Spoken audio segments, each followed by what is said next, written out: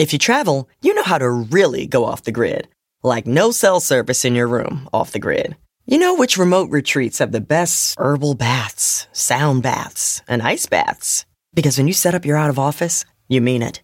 Because when you're the escape artist, vacation is all about resting, meditating, drinking water, and minding your own businessing. The Delta SkyMiles Platinum American Express card. If you travel, you know. Learn more at go.amex/you-know. Here's an HIV pill dilemma for you. Picture the scene. There's a rooftop sunset with fairy lights, and you're vibing with friends. You remember you've got to take your HIV pill. Important, yes, but the fun moment is gone. Did you know there's a long-acting treatment option available? So catch the sunset and keep the party going. Visit pillfreehiv.com today to learn more. Brought to you by ViiV Healthcare.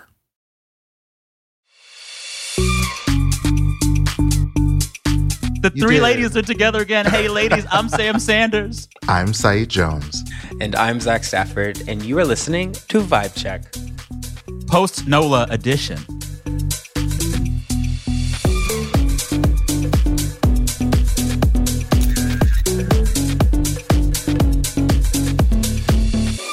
Reunited and it feels so good. Oh See, God, I sang, so Saeed. We got you back. I missed you, friend. You were just out in them streets for a week. How was Woo, it? child.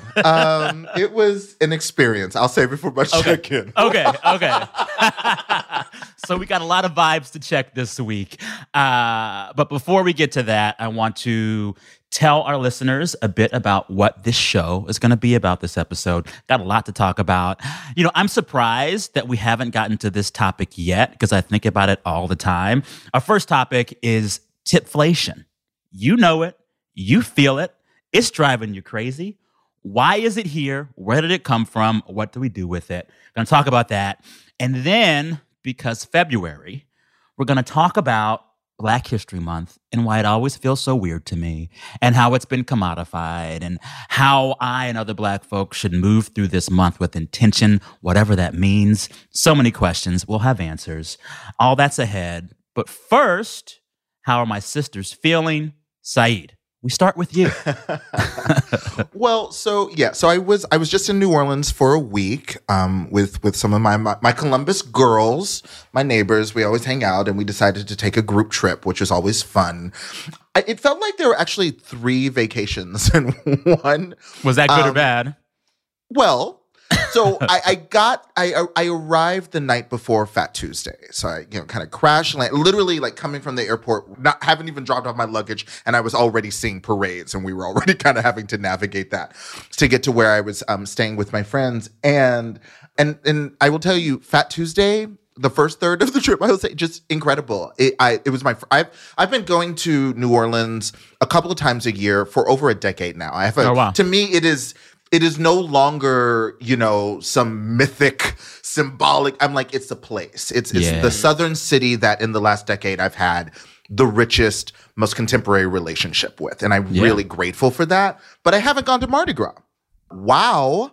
It is revelry. Was I doing a tequila shot at 7:00 in the damn morning on a Tuesday? On the yes, dot, I was. In my drop Yes, top. I was. The 2 people dressed as glittery, bedazzled Costco employees walking around carrying samples of blue Jell-O shots. Give me one at like 9:00 in the morning. Woo. Yes. But also I think what I learned is that there's a puritanism in terms of how our country talks about Mardi Gras. Mm-hmm. I found myself wanting to push back. It's creative. It's joyful. So many of the things we talk about on the podcast about third spaces, community, really living with the people around us, come together for Mardi Gras, because ultimately what it is it's a community celebration with like a really rich history. That was great. But then part 2 of the saga, I, of course, had to work, and working in the middle of vacation is very strange. I stressed myself out so much that I made myself sick. Because that's something that's one of my secret superpowers. Yeah. And so then I spent the whole last 3 or 4 days literally just in bed sick, unfortunately. I'm sorry. So it was, we went through it all. It was it was Saeed's Divine Comedy. Well, we are so glad you're back. We missed you. It's funny, last week in your absence, we were like, yes, Saeed's in New Orleans. And me just being selfish because I love everything you write. I'm like, what if we just made Saeed stay in New Orleans long enough to write a book? This nigga giving me a book assignment. What the hell is going on? Imagine the gothic vibes. Imagine. Anywho, Zach, what's your vibe? My vibe is good. I very, very cheerful, feeling loved. I loved all the emails and DMs people sent me after last week's episode where I disclosed my anxiety around birthdays and being people-pleasing and needing to plan, but also wanting to hide. So many of you are Pisces. So many of you wrote in saying you felt similar. People were tweeting about it. And I love that. Being seen feels good sometimes. For the right thing, feels good. And then I spent the weekend with my family, my sister, my brother-in-law, my mom, my stepdad. We all went up to Santa Barbara and did a weekend. And it was very chill. Looking and it was fresh out of a catalog, by the way. I was like, this is gorgeous. Also, Zach's fast ass hiking in short shorts. I was like, yes, ma'am. Go get it. Go get it. Like, listen, I got a man. I'm keeping a man. You know? I was in Santa Barbara saying, y'all, look. Yes. No, something that you should know if you follow me on social media, whenever I'm with my sister, who's one of the closest people to me in my life, who we love. She's a ride or die vibe check listener. Everything around her has to be so beautiful all the time. And she brings a camera. Including her man. Including her man. Everything is so stunning. So that like even when we're packing, it is a stressful packing experience because you're like, what am I going to wear? Photographed. What am I going to wear? What is she going to post? How many times is she going to post? And she does. And it looks so good. And she has such a very tight aesthetic. Anyway, it was just such a beautiful, in terms of sentiment of coming down, spending time with me, then photographing it and getting me a cake. But what I will share, the most LA thing happened to us there. My sister goes and picks up a birthday cake for me. She brings it to the house, has my name on it. She's like, it's red velvet. I remember you making red velvet. And I'm hyped for this. As a kid, I used to make red velvet cupcakes a lot. We serve it, and they give me the first bite. And you know that moment where everyone's looking to you to be like, oh, it's so good. It's so great. I take a bite, and I go, Was it bad? Interesting. And she was like, interesting. Why is it interesting? Yeah. It was spiraling. I was like, no, just everyone take a bite and let me know. It's good, but something is off. We all start sitting around, everyone's like, something's off. Come to find out, she went to a gluten-free bakery where everything was gluten-free. Yeah, there was some lesson in this that when we figured out it was a gluten-free cake, it was better. But when we thought it was a regular cake, it was worse. So I don't know, take something out of that with life about when you know it's better. Yeah. I also feel like, and I have no shade or shame to those dealing with gluten issues, but truth be told, there's actually a small portion of Americans who actually have a gluten allergy, and the rest of folks are just, wanting to be a part of this movement. Fine. But I do think you should disclose to people when the gluten's not there, because we're so used to tasting it. Yeah. I feel like in the same way that you would tell a vegetarian if the broth had a ham hock in it, tell me if it's gluten-free. Yeah, tell me me. Know. Yeah. I will shade this because I will. First, because you pointed out that it's actually a very small number, so I feel a little more comfortable. Demographic. I just won't check emails for a week. My thing is, so one of my favorite restaurants in Columbus, it's called Commune. It's a wonderful restaurant, and it's a vegan restaurant. Yeah, and but going in. Yeah, you going in, but the other thing is the food is good, and they don't try to recreate other types of cuisine. Let a vegetable be a vegetable. So that's my issue with anything, whether it's gluten or non-alcohol. It irritates me when people are trying to recreate the other thing. You know what I mean? I'm just like, do your own. Yeah. Well, it's like turning all these vegetables into hamburger patties. I could just eat vegetables. I could just eat vegetables. Exactly. Anywho. I will say, sometimes I love gluten-free. There's some gluten-free tortillas. I'll find the name for the next episode. I think they're better than regular tortillas. But let me know. Let me know. The not knowing leads to me distressing my entire family who thinks they failed me. Oh, right. Distressing. Interesting. Distressing. Oh, my goodness. I know Monet was stressed out. Oh, she like everything, the blood left her face. She was just like, no. She's like, I'm too light-skinned for you to be making me look this pale. Like, what's going on? Do you like the cake or not? I can't. Wow. Wow. Well, Sam, how are you doing? I had a funky last week, and I'll be honest as to why. Last week was Valentine's Day, so already. But Valentine's Day is also my mother's birthday. So it was my first Valentine's Day without her.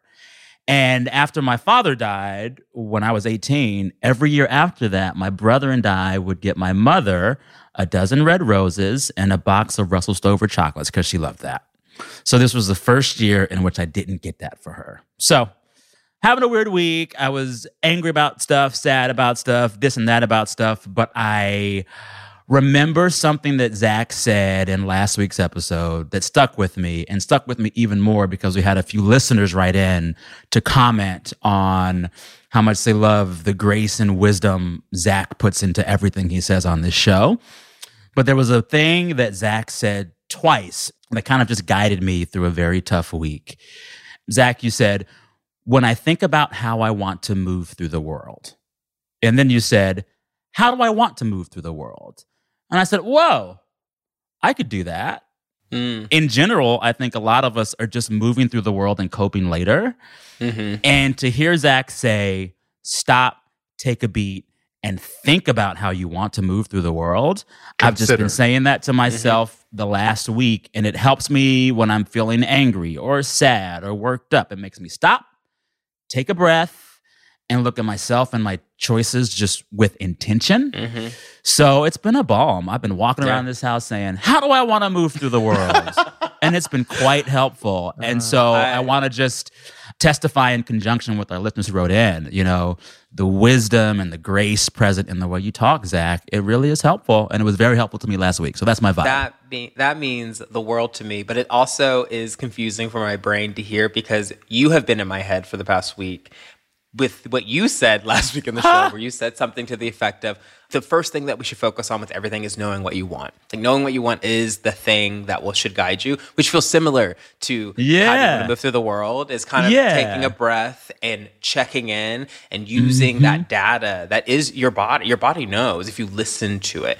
And like listening to your body and then doing the thing that it's telling you is knowing what you want and knowing how to move through the world. So I think we're both in conversation with each other. We both are pulling from that energy this week. So. Well, listen, I am so grateful to have the two of y'all here with me on this journey, and our listeners too. I think, and I've said this before, I am always so heartened to see how my talking about grief allows others to do it, and it just helps us all. So the fact that we can keep having these conversations with intention, I am honored to be a part of this space. I'm honored. And to add to that, because I'm just so grateful for both of your generosities on this show and our listeners' generosities, the way in which, this show's become a place of refuge and sharing for folks. But it does make me think about, just this week we had Kimberly Drew on Monday, and that conversation, if you haven't heard it yet, is about softness. Soft life, having baby. soft life around you. And it's kind of what we're talking about here. Is like, how do you, like, in moments of hardness, soften yourself and find peace in that and move forward? So if you're looking for some more conversations like the one you just heard in the past 5 minutes, check that out. Check out our grief episode with Sam. There's a lot here, but we're out here doing the work together all the time. We out here, baby. We out here. Yes. All right, before we get into this episode, I want to thank all of you for checking out the show. You can listen to more Vibe Check every week on Amazon Music, and you can catch some of your other Stitcher faves there as well. And of course, big shout out to all of you who send us fan mail. We do read it. I've taken to just like screen grabbing some of them and passing out to the group chat. I like it. Anywho, keep reaching out. Also on social media. We love to hear from you. Keep the emails coming to vibecheck@stitcher.com. Vibecheck@stitcher.com. With that, let's jump in, shall we?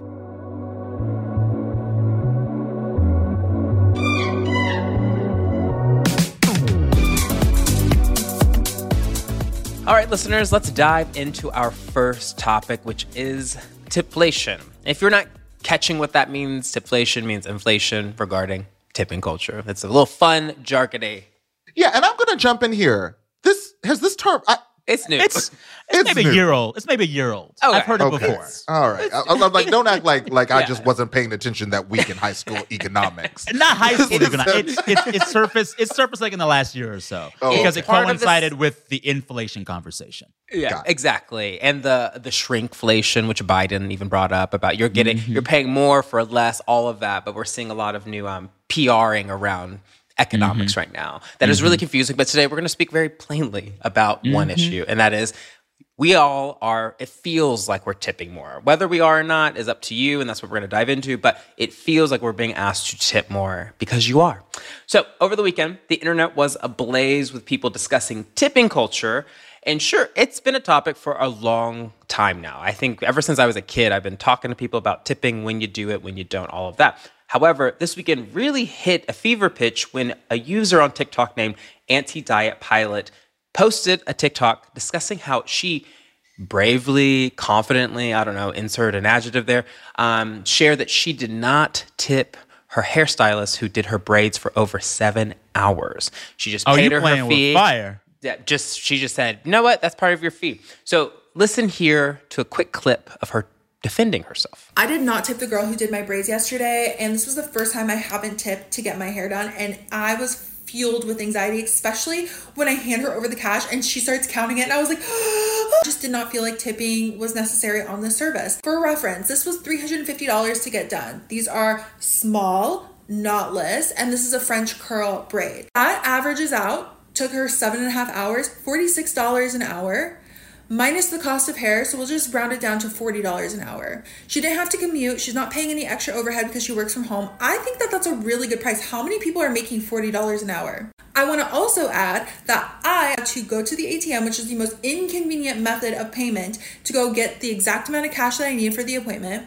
I also had to come washed, conditioned, and blow dried, and I was the one that had to do the commuting. This is no shade, no tea, no nothing. This was the most comfortable braiding experience I've ever gotten. She was the best braider I've ever had, and I will definitely be going back to her. A lot of people say tipping is how you say thank you, but to me, saying thank you is how you say thank you. Respecting people's policies, arriving to your appointment on time, being respectful of the space that you're in, letting them take photos of their work after, and maybe telling your friends, or if you have a social media following, that to me is how you say thank you. We don't need to bump someone's $40 an hour work up to $45 to say thank you. Sue me.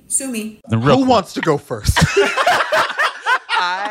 Listeners, before anyone goes, we playing the clip, I got to watch everyone's faces, and I thought knives were being pulled, like electricity was shaking. It was just, yeah, so go.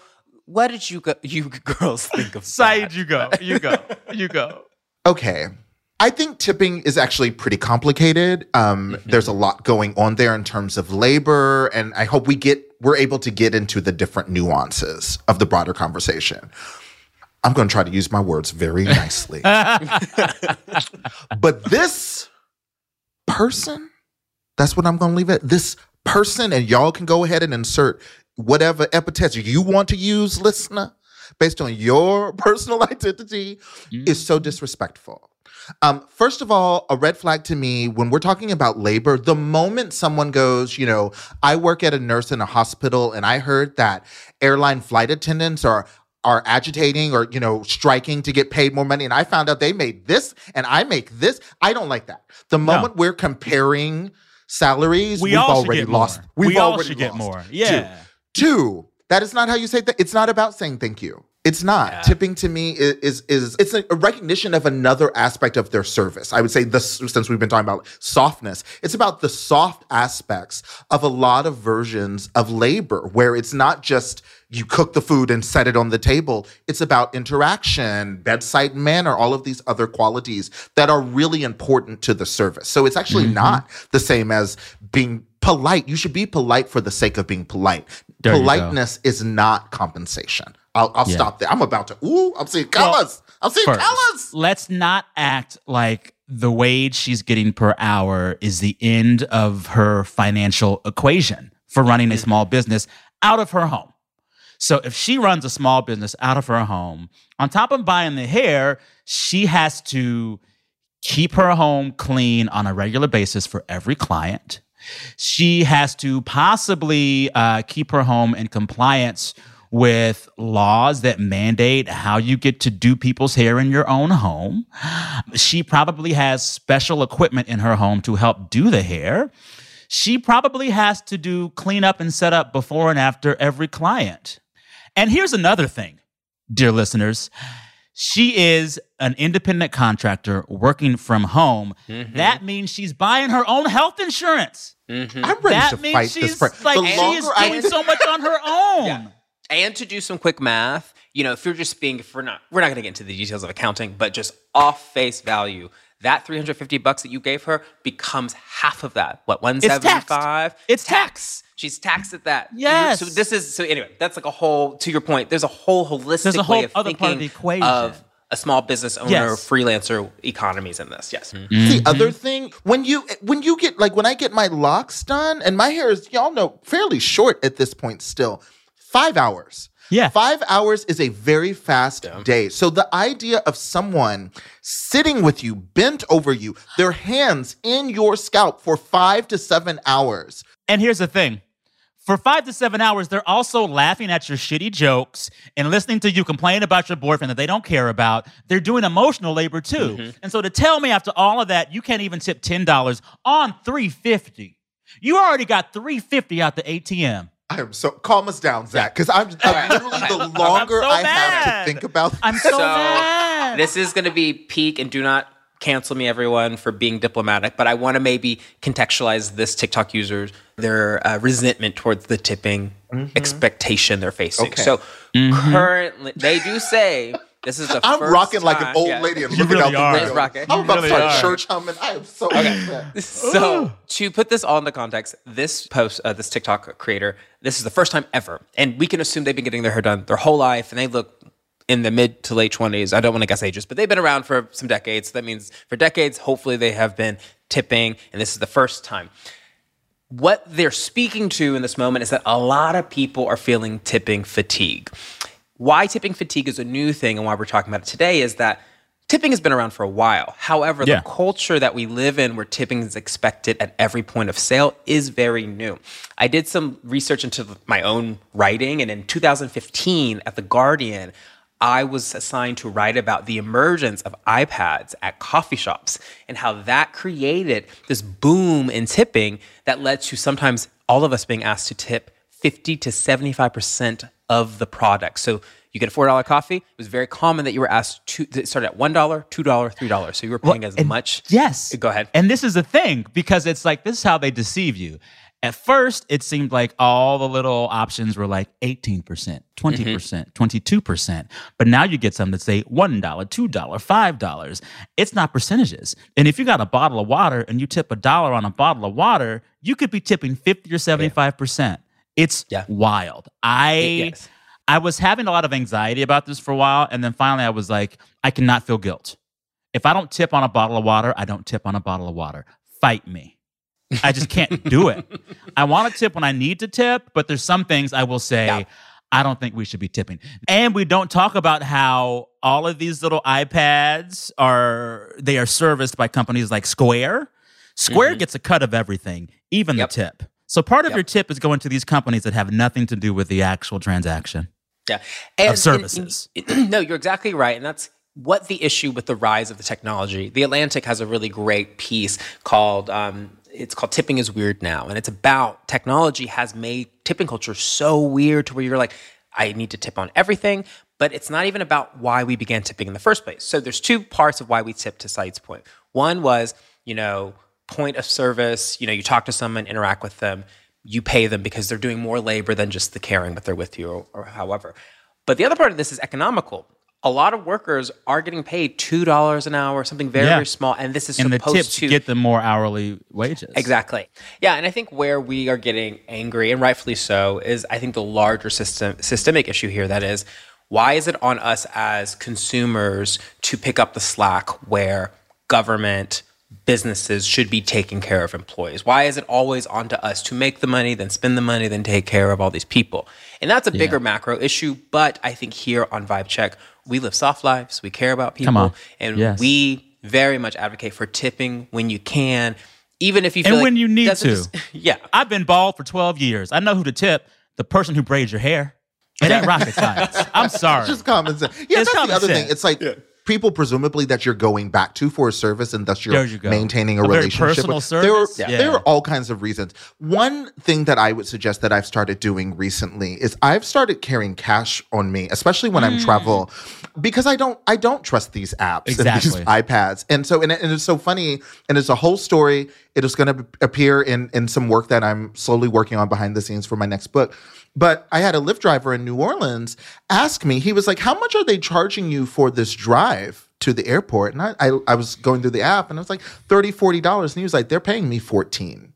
And so, you know, Wow. and we've heard about that. And you know, there have been strikes. And I think the drivers refused to go to the Atlanta airport at one point recently during the holidays in protest of this.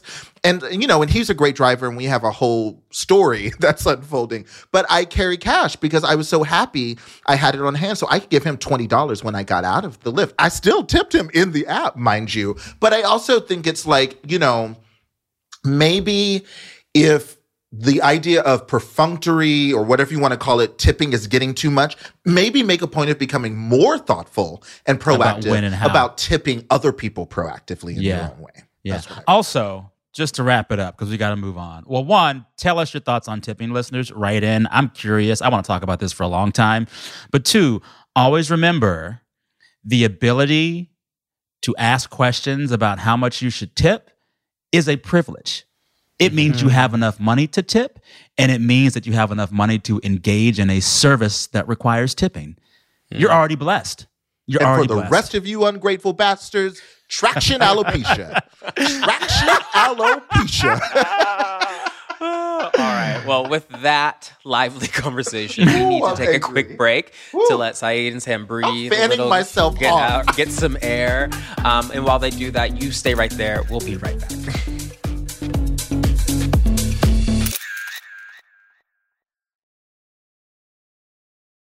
Hey there, listeners. You know, as a Black man working in media for over a decade, I still think about the times when I was a kid and I got to watch media as a consumer and the people that really inspired me.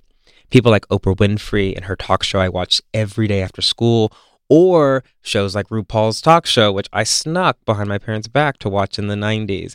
All of these Black people on television shaped me and led me on my own path to become the person I am today and have the career I have today.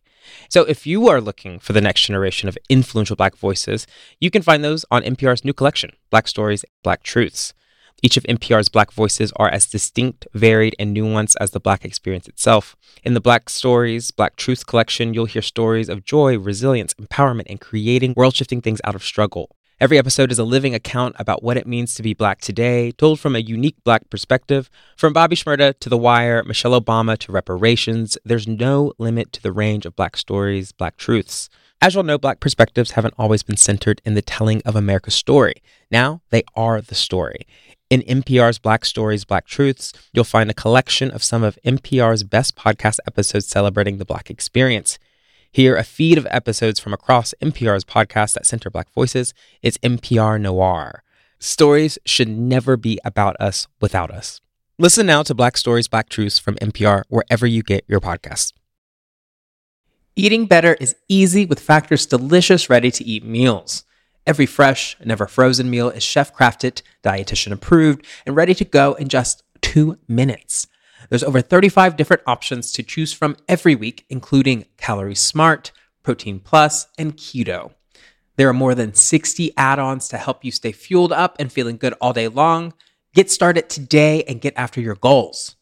Discover a wide variety of easy options for the entire day, like breakfast, midday bites, and more.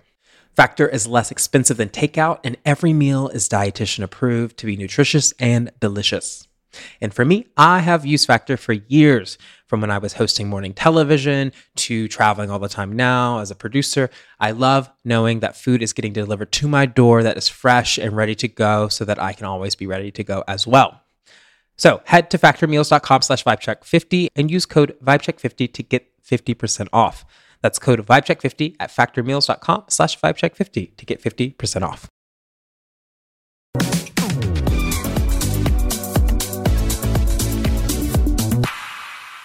All right, my loves, we are back. I've sipped some tea, drank some water.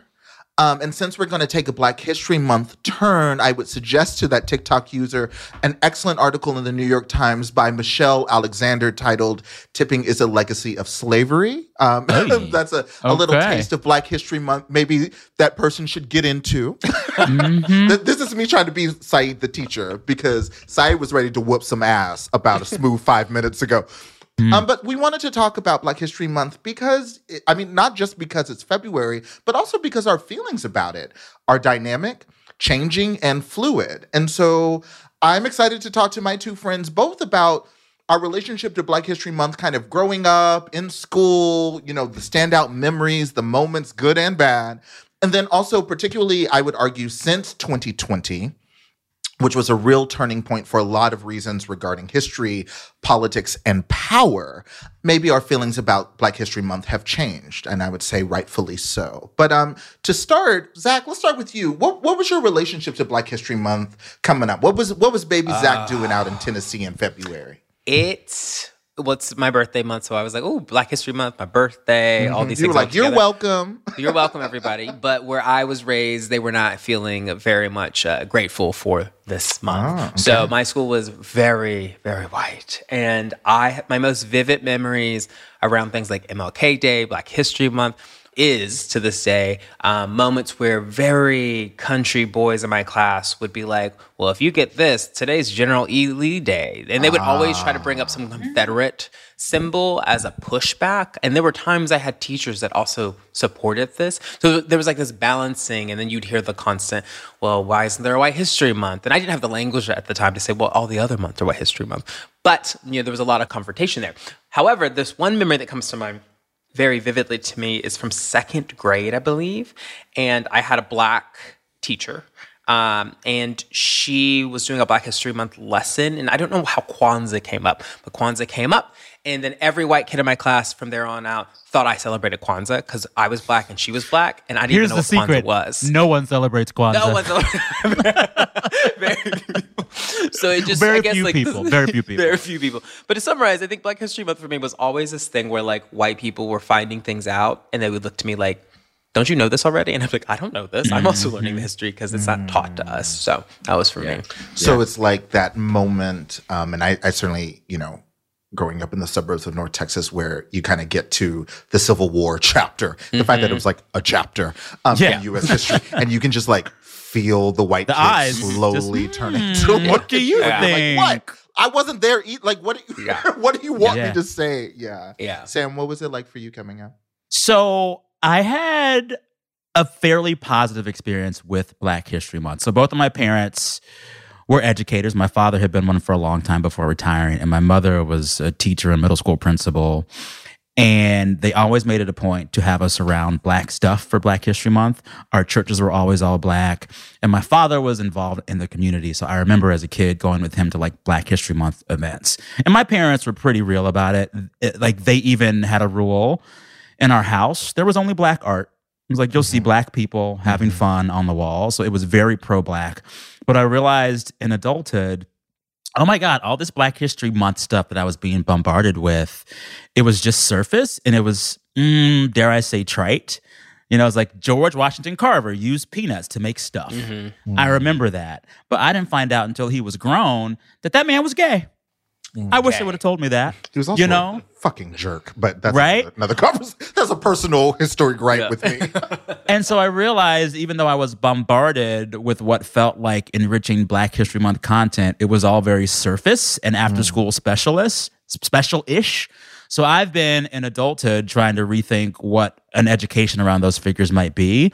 I've also been saying, like, in adulthood, what do I want Black History Month to be for me, like, personally? And Brandon mentioned this in one of our group chats or a conversation about this conversation topic, but like he's been noticing and I've been noticing and doing myself, just like gathering my Black friends together, gathering us together to play games or hang out or eat and drink, and like with no intention but just to be around our Black presences in the Black present. I like that a lot. I've also been doing stuff where it's just like, how can I make this moment in this month mine? So I grew up hearing the Black national anthem everywhere, all the time, each February. And I realized this year, I've never played it myself on my saxophone. Oh. Is So I've it been hard doing to that. play? What's it like playing it? It is a very complex song, but I've heard it so long. much it's kind of already beat into me. song. It's very long, and if you want to be a purist, you have to sing all 3 verses. Like purists say you sing it all. But I've been playing it here at the house, and it just feels so good to hear that music in the house. And Wesley the puppy, when I get to the middle of the song, he starts to howl along with me. Oh, I love that. So cute. Yeah. That's one of the cuter And things I'm like, too. oh, this is what I want Black History Month to be like. Personal, real for me and my needs, and like, I don't know, reclaiming my time around what it means to celebrate this history. Yeah. Yeah. It's interesting. Like when I was growing up, family's complicated, but part of my family were Black Panthers, actually. And I so did not know that. Yeah, on my Wow. dad's side of the So cool. family. And so, I had a relative when I was pretty young get me some art for my bedroom, my teenage bedroom. And so I grew up sleeping under a poster of Black Buffalo Soldiers. Hell yeah. And I remember this relative telling me, it was important for me. It was important for me to understand that, like, we're living in Texas, we're out west, and getting to Beyonce, like the history that she's tapping into, right? Country music, for example, comes from Black people. Texas, as a kid, it just felt so white. It was such a, like, during the Bush years, it was an oppressive, all the iconography was about whiteness, manifest destiny. And she was like, we've been out here too, and she was like, the there first were Cowboys were Black. Yeah, there And were Black brown. cowboys, there were Black soldiers, there were Black people building alliances with indigenous communities. Like that was very much, kind of what I was raised about. And so kind of getting that sense of this might not come up in class, but we're going to talk about it at home was really important to me. But Zach, to your point, at school, it fucking sucked. It was, Yeah. and especially, if you're like a Black kid, who is a good public speaker or, good in English class. Next thing you know, you're on stage reciting the I Have a Dream speech or Paul Laurence Dunbar's We Wear the Mask, And they in never front read the whole I Have a Dream speech. Never did the whole right thing. in front of an audience of mostly white people, and you're like, So yeah, I think for a lot of us, it's, and surprise, things are complicated. I think when Black History Month is personal, when it is oriented in particularly loved ones explaining to us Yes. why it's important to them and what they're trying to pass on to us, it registers in one way. When instead it becomes something that's literally being directed by white school leaders or even more recently corporations, it changes. Yeah. I want to go there, and I know Let's that go we've there. been texting about this. It feels like particularly something is in the air this year with Black History Month, or not in the air. We talked last Pride Month about how a lot of corporations are pulling out of their Pride spending. I think we're kind of seeing the same thing happen with Black History Month. And I don't know if it's a good or a bad thing, but I will say I've seen this kind of arc. In 2020 and the protests and the uprisings and the aftermath of George Floyd's death and the rise of DEI, it felt like everyone was there for it. And then there's been this pushback against critical race theory and now this pushback against DEI. And these big companies and corporate players that used to spend money on Black History Month, it seems as if they're doing it less. And at first I'm like, I don't like that. But then I want to say, I don't care about those corporations anyway. Black History Month should be mine, but I have noticed it, and I wonder how y'all feel about that. Because we are in a very anti-DEI moment this February. I mean, I would say, for the past few years, I've seen a deep decline in spend from corporations. And I've even heard it from the agencies like CAA, UTA, WME. Like they're not seeing as much business come in to book people during these months. Because I think political tensions are also rising simultaneously. But there was an era where so many people, myself included, made a good amount of money during February and June with corporate backing. So you'd go speak at the corporations, you would do the tap dancing. And at first, for me personally, I was like, this is so great. I'm being brought in because of my work and I'm getting to talk. And I still love doing that when appropriate. But there were times when it was a Black History Month event that you would come into these rooms and it was mostly all white people and they were just kind of gawking at you and needing you to tell them some truth to help change their lives and make them see Black History Month different, that it just felt like a bit gross. So I've kind of enjoyed this month I've done zero. We got a break. I've not done any corporate engagements this month, and it's been great. And I got to just be in my body and think about it in a more personal way, because I think whenever capitalism mixes into anything, it gets like when we see like the Black History Month products, I'm like, what is going on? Who is this for? It's funny because the week before the pandemic started, February 2020, was one of the busiest travel weeks of my life for the reason that Zach is talking about. I remember I had appearances that February in 1 week: Kalamazoo, Michigan, San Antonio, Texas, and Washington, D.C. All events, and I had a book out, but it was all kind of linked in subtle and unsubtle ways to Black History Month. And, listen, I was well compensated for my appearances. I didn't know we were about to go into a pandemic. That meant I wouldn't be doing any appearances for, the next year and a half. So I turned out to be very grateful. Yeah. And also I'm just like, I've learned you can turn poison into medicine. I'm like, okay, the circumstances that brought this event may be what they are, but once I walk into that room, I walk into that room and I'm in control. So there's a way to, in certain instances, kind of make an event worthwhile, but it's a weird energy. But I think you're absolutely right. I think, and we've seen this, and look, I'm not trying to center the Ivy League Bill Ackman drama, because that feels like actually a very intentional and violent distraction from what's going on in Gaza. That's what they're doing. That's what they're doing. They're pulling focus. Well, and it's also a distraction from the reality for most American college-age students. For most students, it's hard to just afford community college. They're not worried about the Ivy League, Right. Go ahead. Yeah. But beyond that, I will say, obviously, there is a connection from DEI to affirmative action. I would say, just like another examples, a lot of, and though this isn't directly about Black History Month, I think it's about the culture in which the holiday is arriving now.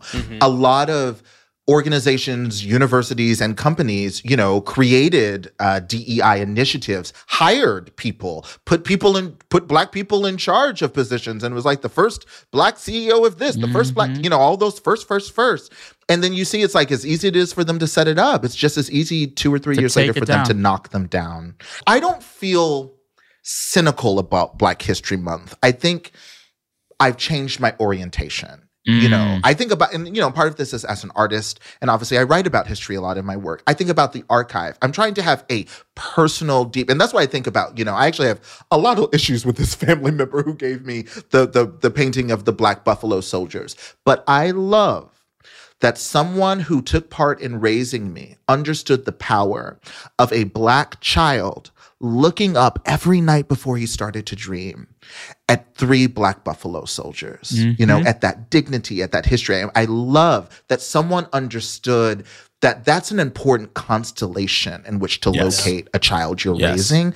And that, to me, is the potential of Black History Month or Pride Month or Women's History Month, Asian Pacific History Month. I think the irony is when we emphasize the media aspect, the representation aspect, that can be easily commodified. And like I said, to be commodified is to be counted, and to be counted is often to be used. Yeah. Well, and it's like, I keep thinking about this year's Black History Month in relation to this big push, especially in the Ivy League, against DEI. And we were sharing this morning a New Yorker article that kind of breaks down how that's been playing out at Harvard and the recent resignation of Harvard's first Black president, Claudine Gay. Oh, and I have the title here. It's the title is The Campaign Against DEI in the New Yorker from Keeanga Yamada Taylor. Wonderful article. Yeah. And there was a graph that really spoke to me and kind of summed up what I'm trying to take with me into this Black History Month and the next one too. And it's this idea about what is radical and what is not. We're in this moment where negative forces would have us think that saying Black, being Black, celebrating Blackness is radical. It's not. Black is history. Black is America. We've always been here. And this graph in the piece says, quote, of Claudine Gay, the Black Harvard president who stepped down, quote, Claudine Gay is no radical, which is how she rose to the Harvard presidency in the first place. but her presence was radical as a Black woman leading one of the most powerful institutions in the world. And just reading that reminded me that, like, no matter what anyone says about Black History Month or Black people, we can't let them think that we don't belong here or that us having a celebration of us does not belong. It always does, and it always will. And it's like, how do I do that on my terms for me every year? And maybe that's just playing my damn saxophone with Wesley the dog howling along, but I'm doing it for me. And I don't care if other folks see it as radical or not. It's for me. I love that because, and this is a lesson, I think, for all identities. Yeah. Making decisions about how people who aren't you and aren't for you feel about you is always a dangerous road. It's kind of like respectability, and it's like, well, like gay men who eschew femininity because they're like, well, I don't want straight people. Who cares what straight people think? If you want to put on the heels, put on the fucking heels. I don't want to celebrate Black history because white people. Yeah. They are not your editor. They are not your editor. You know what I mean? You are your I editor. love that. Yes. You are your editor. You are. Come on so I now. love doing Black history for ourselves. Zach, any last thoughts on the month? No, I think it's, as you've been speaking about this, it's made me more inspired to be more intentional because I feel like this month, I always wait for the corporations lately. The corporations have very much drained the joy out of this month for me because it's, okay, what event are we going to do? What thing are we going to do? What content can we make? And I think certain content can be great. Our Hey Sis series, I think, is a beautiful example of being intentional, creating space, uplifting, and and shout out to empowering Ulta. They just said, "Here, go ahead." Yeah, just go do it. They weren't being that also prescriptive. helps. Ulta helps. Yeah. Thank you, Ulta Beauty. We love you. But I think, like, as you're talking, I want more of that. I want people to resource me and create open spaces for me to just either be or be quiet, be loud, be active this year or not, but just exist. I think at the end of the day is enough. And I think that's what I'm taking from all this. And I if don't you need it. ever have an opportunity to tip someone Black who has done something for you, Yes, tip Black people. We can't let it go. We can't let it go. We can't let it And go. we won't. We won't. We're going to change this. Welcome to Tip Check, a little podcast. Tip check. The three of us. We're fed up. Well, Now I'm that's thinking of that Nelly song, Tip Drill. Oh, my God. Taking it That's where back. we're going to leave it here. And yeah, my last parting thought, listeners, is, and listen, Black history is American history, and American history is, for better or worse, world history. Do something for you. You don't need to tell anybody. And in fact, I would prefer you didn't. Yeah. You know what I mean? But make a point of learning something you didn't know. And I love, like Sam, even with public figures that we think we know a lot about. I remember being fully shook, for example, when I was reading Aretha Franklin's biography, and I learned that after her mom passed away suddenly when she was 13, Aretha went mute for weeks. Wow. And just the idea of someone as formidable as Aretha Franklin being a grief-stricken mute girl, in Detroit, just it haunts me. You know what I mean? So just invest. It can be a moment. It can be a day. You don't need to post it on Instagram. Please don't go to work and tell your Black coworker about it the next day. Do it for yourself, because I think there's inherent value in deepening our relationship to history. Do it for yourself. I like that. Do it for yourself. Please, not for us. Please, not for us. Just give us the money, give us the tip, and walk away. All right, we'll leave it there. Don't go away. We'll be right back. Every voice I see, tears I have.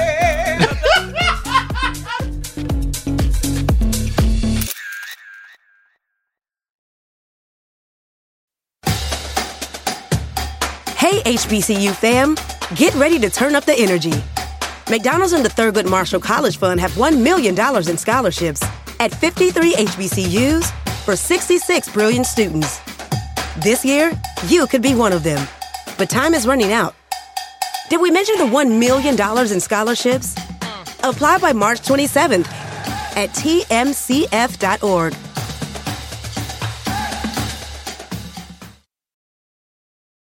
This show is sponsored by BetterHelp. What's the first thing you do if you had an extra hour in your day? I think some people maybe go for an extra workout, maybe take a nap. I love a nap. I love reading a book. But of course, we all wish we had more time in our lives. The question is, time for what? If time's unlimited, how would you use it? I think therapy is actually something that can help us kind of hone our understanding of how we want to use our free time. Not just how we can get the most of it, but really how can we show up in our lives? And I would say that if you're thinking of starting therapy, give BetterHelp a try. First of all, it's entirely online. It's designed to be convenient, flexible, and suited to your schedule because everyone's schedule is different. You fill out a brief questionnaire to get matched with a licensed therapist. You can switch therapists at any time for no additional charge. It's very flexible. So learn to make time for what makes you happy with BetterHelp. Visit betterhelp.com/vibecheck today to get 10% off your first month. That's BetterHelp, HELP.com/vibecheck.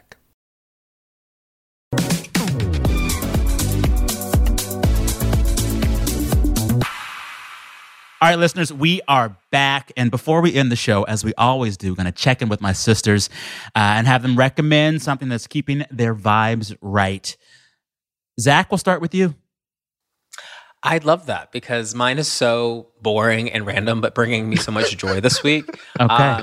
I finally bought one of those car mounts for my phone, the magnetic ones you put in your air conditioning vents, and you put your phone up there. I've always resisted. I always like that. So you can look at like Google Maps while you're driving. You can look at Google Maps. It's like up there. It's like a lot of Uber drivers have them when you're in the Uber or Lyft driver. A lot of people have them. A lot of people in general have them. I have resisted. I just put my phone in the cup holder. You don't use CarPlay on your car's screen? I use CarPlay on my car screen, but like I just have my phone there, and then if I need to grab it, I reach down. Having my phone just sit there, charging, looking pretty, I love it. It feels small luxury. wins. It feels small like luxury. Wins. I love it. So it's a girl. I know what car you drive, so to hear you say that is luxury makes me laugh. What I will say is, it is kind of interesting that like car manufacturers, at least I haven't seen it like standard. Like they don't seem to design cars, but they know everyone has a phone there. Yeah. I mean, maybe it's a deal with like the phone accessory lobby, big lobby that's like, no, you can't build it inside the phone, unions, whatever. But anyway, I love it. Amazon.com. Thank you. Thank you, Jeff Bezos, Danny Bezos. I'm loving my car stand. Wow. Welcome to the future, I guess. Yes. The little wins. I guess. The little wins. The little wins. So there we go. Yeah. Not every week is like some piece of culture or film. I mean, it's just a little thing. I think it's also like a safety thing too, yeah, right? It's also safe. That'll help you keep your vibe right, staying alive. I love that. There you go. In these LA streets. At the end of the world. Okay. Saeed, what is your vibe recommendation this week? Well, since we talked about Black history, and I've been trying to, kind of, I think last poem I read was like a classic Lucille Clifton poem. I thought I would read one of my favorite Langston Hughes poems. I came across it in probably middle school, and I love it because it is a heartbreaking poem narratively, but there is such joy. And I just think he's doing like a lot of work, and I just love it. It's The Weary Blues. Also, no one told me he was gay until I was grown. Really? Also Come on. This is a whole conversation. His estate is incredibly anti-gay and has put a lot of effort into suppressing, like actively suppressing movies, films, any kind of art project about it.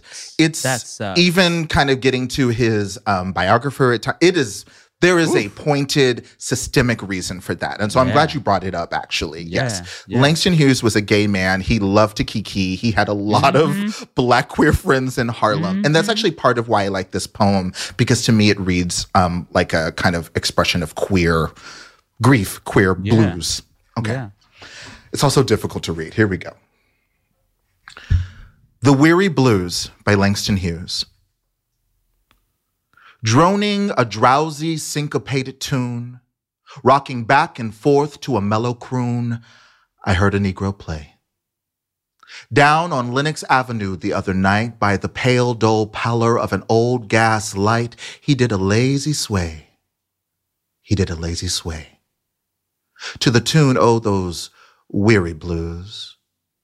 With his ebony hands on each ivory key, he made that poor piano moan with melody. Oh, blues. Swaying to and fro on his rickety stool, he played that sad, raggy tune like a musical fool. Sweet blues, coming from a black man's soul. Oh, blues. In a deep song voice with a melancholy tone, I heard that Negro sing, that old piano moan. Ain't got nobody in all this world. Ain't got nobody but myself. I's gwine to quit my frowning and put my troubles on the shelf. Thump, thump, thump went his foot on the floor. He played a few chords, then he sang some more. I've got the weary blues, and I can't be satisfied.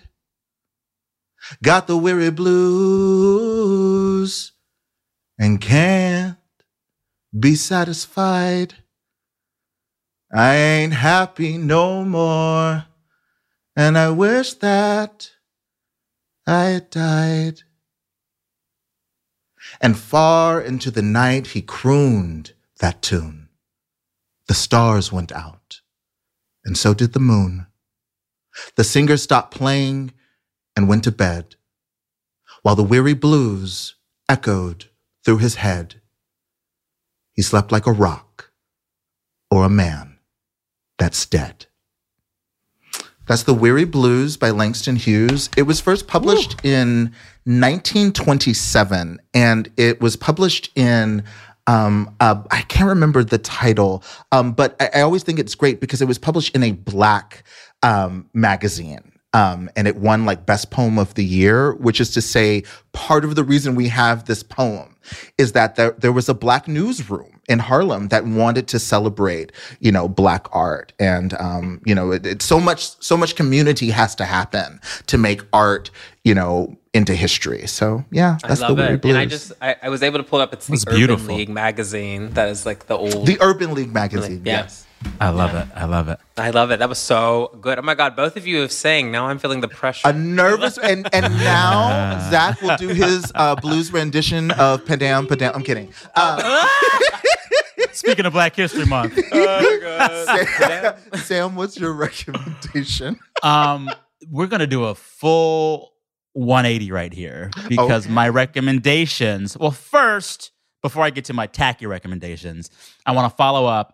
In last week's episode, I mentioned briefly how I shared really sad song lyrics to the group chat and nobody wrote back. We do, just ignore them. A lot of folks reached out and were like, Sam, what are the sad lyrics? We want to listen to this sad girl shit with you. So for those who were wondering, the sad girl lyrics are from an artist named Chappell Roan. The song that I pulled from is called Casual, but the entire album is great. It's called The Rise and Fall of a Midwest Princess, and it's got some good tearjerkers to scream and cry to, and it's felt good, so check it out. But secondly, my full recommendation for this week is celebrating watching bad things because they're bad. Oh, God, I forgot you were going to do this. Oh, this demonic turn that we're about to go on. You called me a demon, and I just said, I'm free, baby. I'm free. But this week, in the last few days, I've watched two things that I knew were going to be horrible, and I was overjoyed by how horrible they actually were. First was that new J-Lo long-form music video meant to be her Lemonade called This Is Me Don't Now. even mention it in the same one of sentence the as worst Lemonade. things. But she wanted to be Lemonade, and it wasn't. If she wanted to be Lemonade, it was what was Crystal. It was Crystal Light. Crystal Light. Crystal Light. And it wasn't even good. I like Crystal Light. It was so bad, it was funny. And I loved it for that reason. The second thing that was in the same boat, I went to see it on President's Day, and the theater was surprisingly halfway full.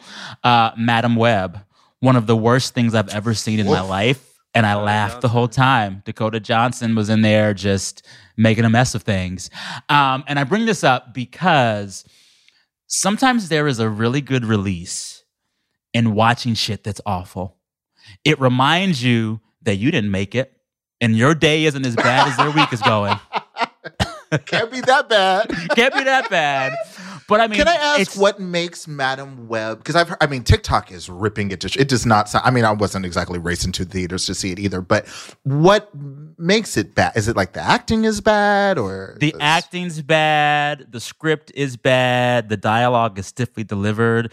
Apparently, all of the villains' lines were actually added in post, and it shows.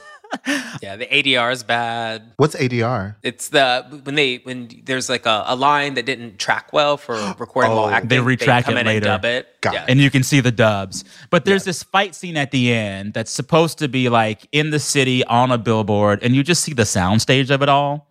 And you're like, Marvel has all this money, and this shit looks so cheap. The CGI the whole time looked cheap.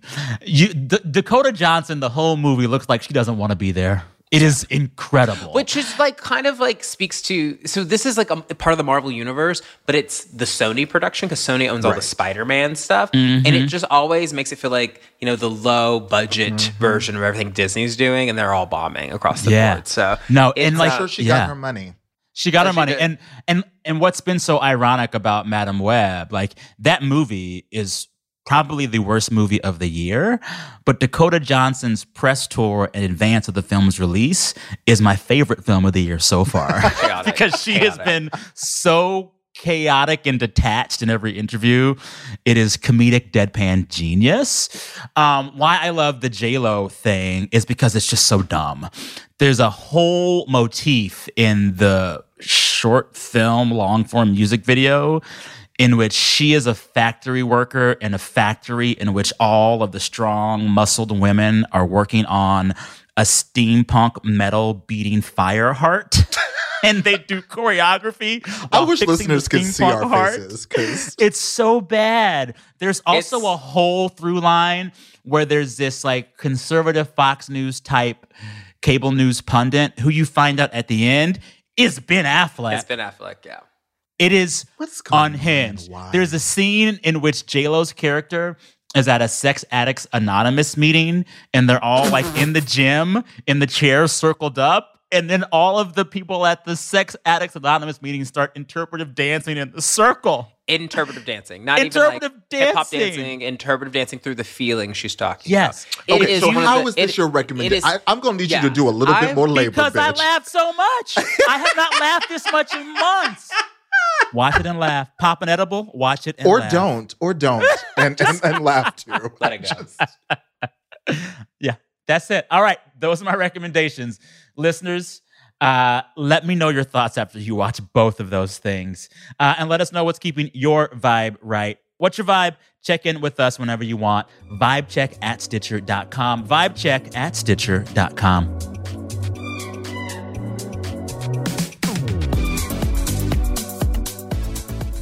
And with that, that's today's high-octane show of lots of... We went on a journey, friends. Keep my singing in, Nora. Keep all the vocals in. Well, listeners, thank you for tuning into this week's episode of Vibe Check. If you love the show and want to support us, please make sure to follow the show on your favorite podcast listening platform, subscribe on Apple Podcasts, Spotify, everything, and leave a review. And most importantly, tell a friend. Huge thank you to our producers Chantel Holder, Marcus Holm for our theme music and sound design, and Rich Garcia, who's mixing this episode for us. Thanks, Rich. Also, special thanks to our executive producers, Nora Ritchie at Stitcher and Brandish Sharp from Agenda Management and Production. Listeners, we want to hear from you. Don't forget, email us whenever, vibecheck@Stitcher.com. Also, we're on the socials, @ZachStaff, that Zach has an H in it, @SamSanders, and @TheFerocity. If you post about the show, use the hashtag VibeCheckPod. All right, till next time, keep singing. Keep singing. And failing that, auto-tune yourself if you must. You know? I don't need auto-tune, baby. We have options. I'm touch and go. Bye. Bye.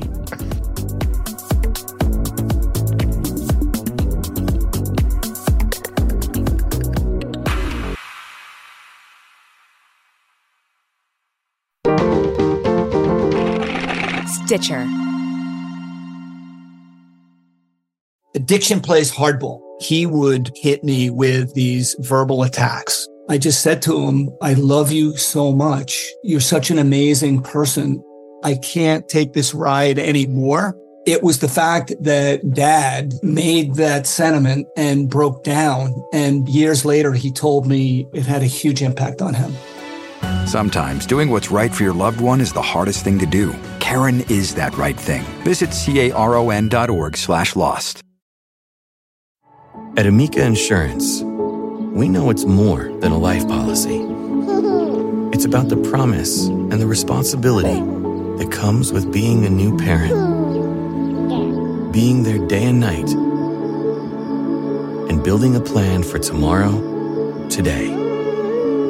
For the ones you'll always look out for, trust Amica Life Insurance. Amica. Empathy is our best policy.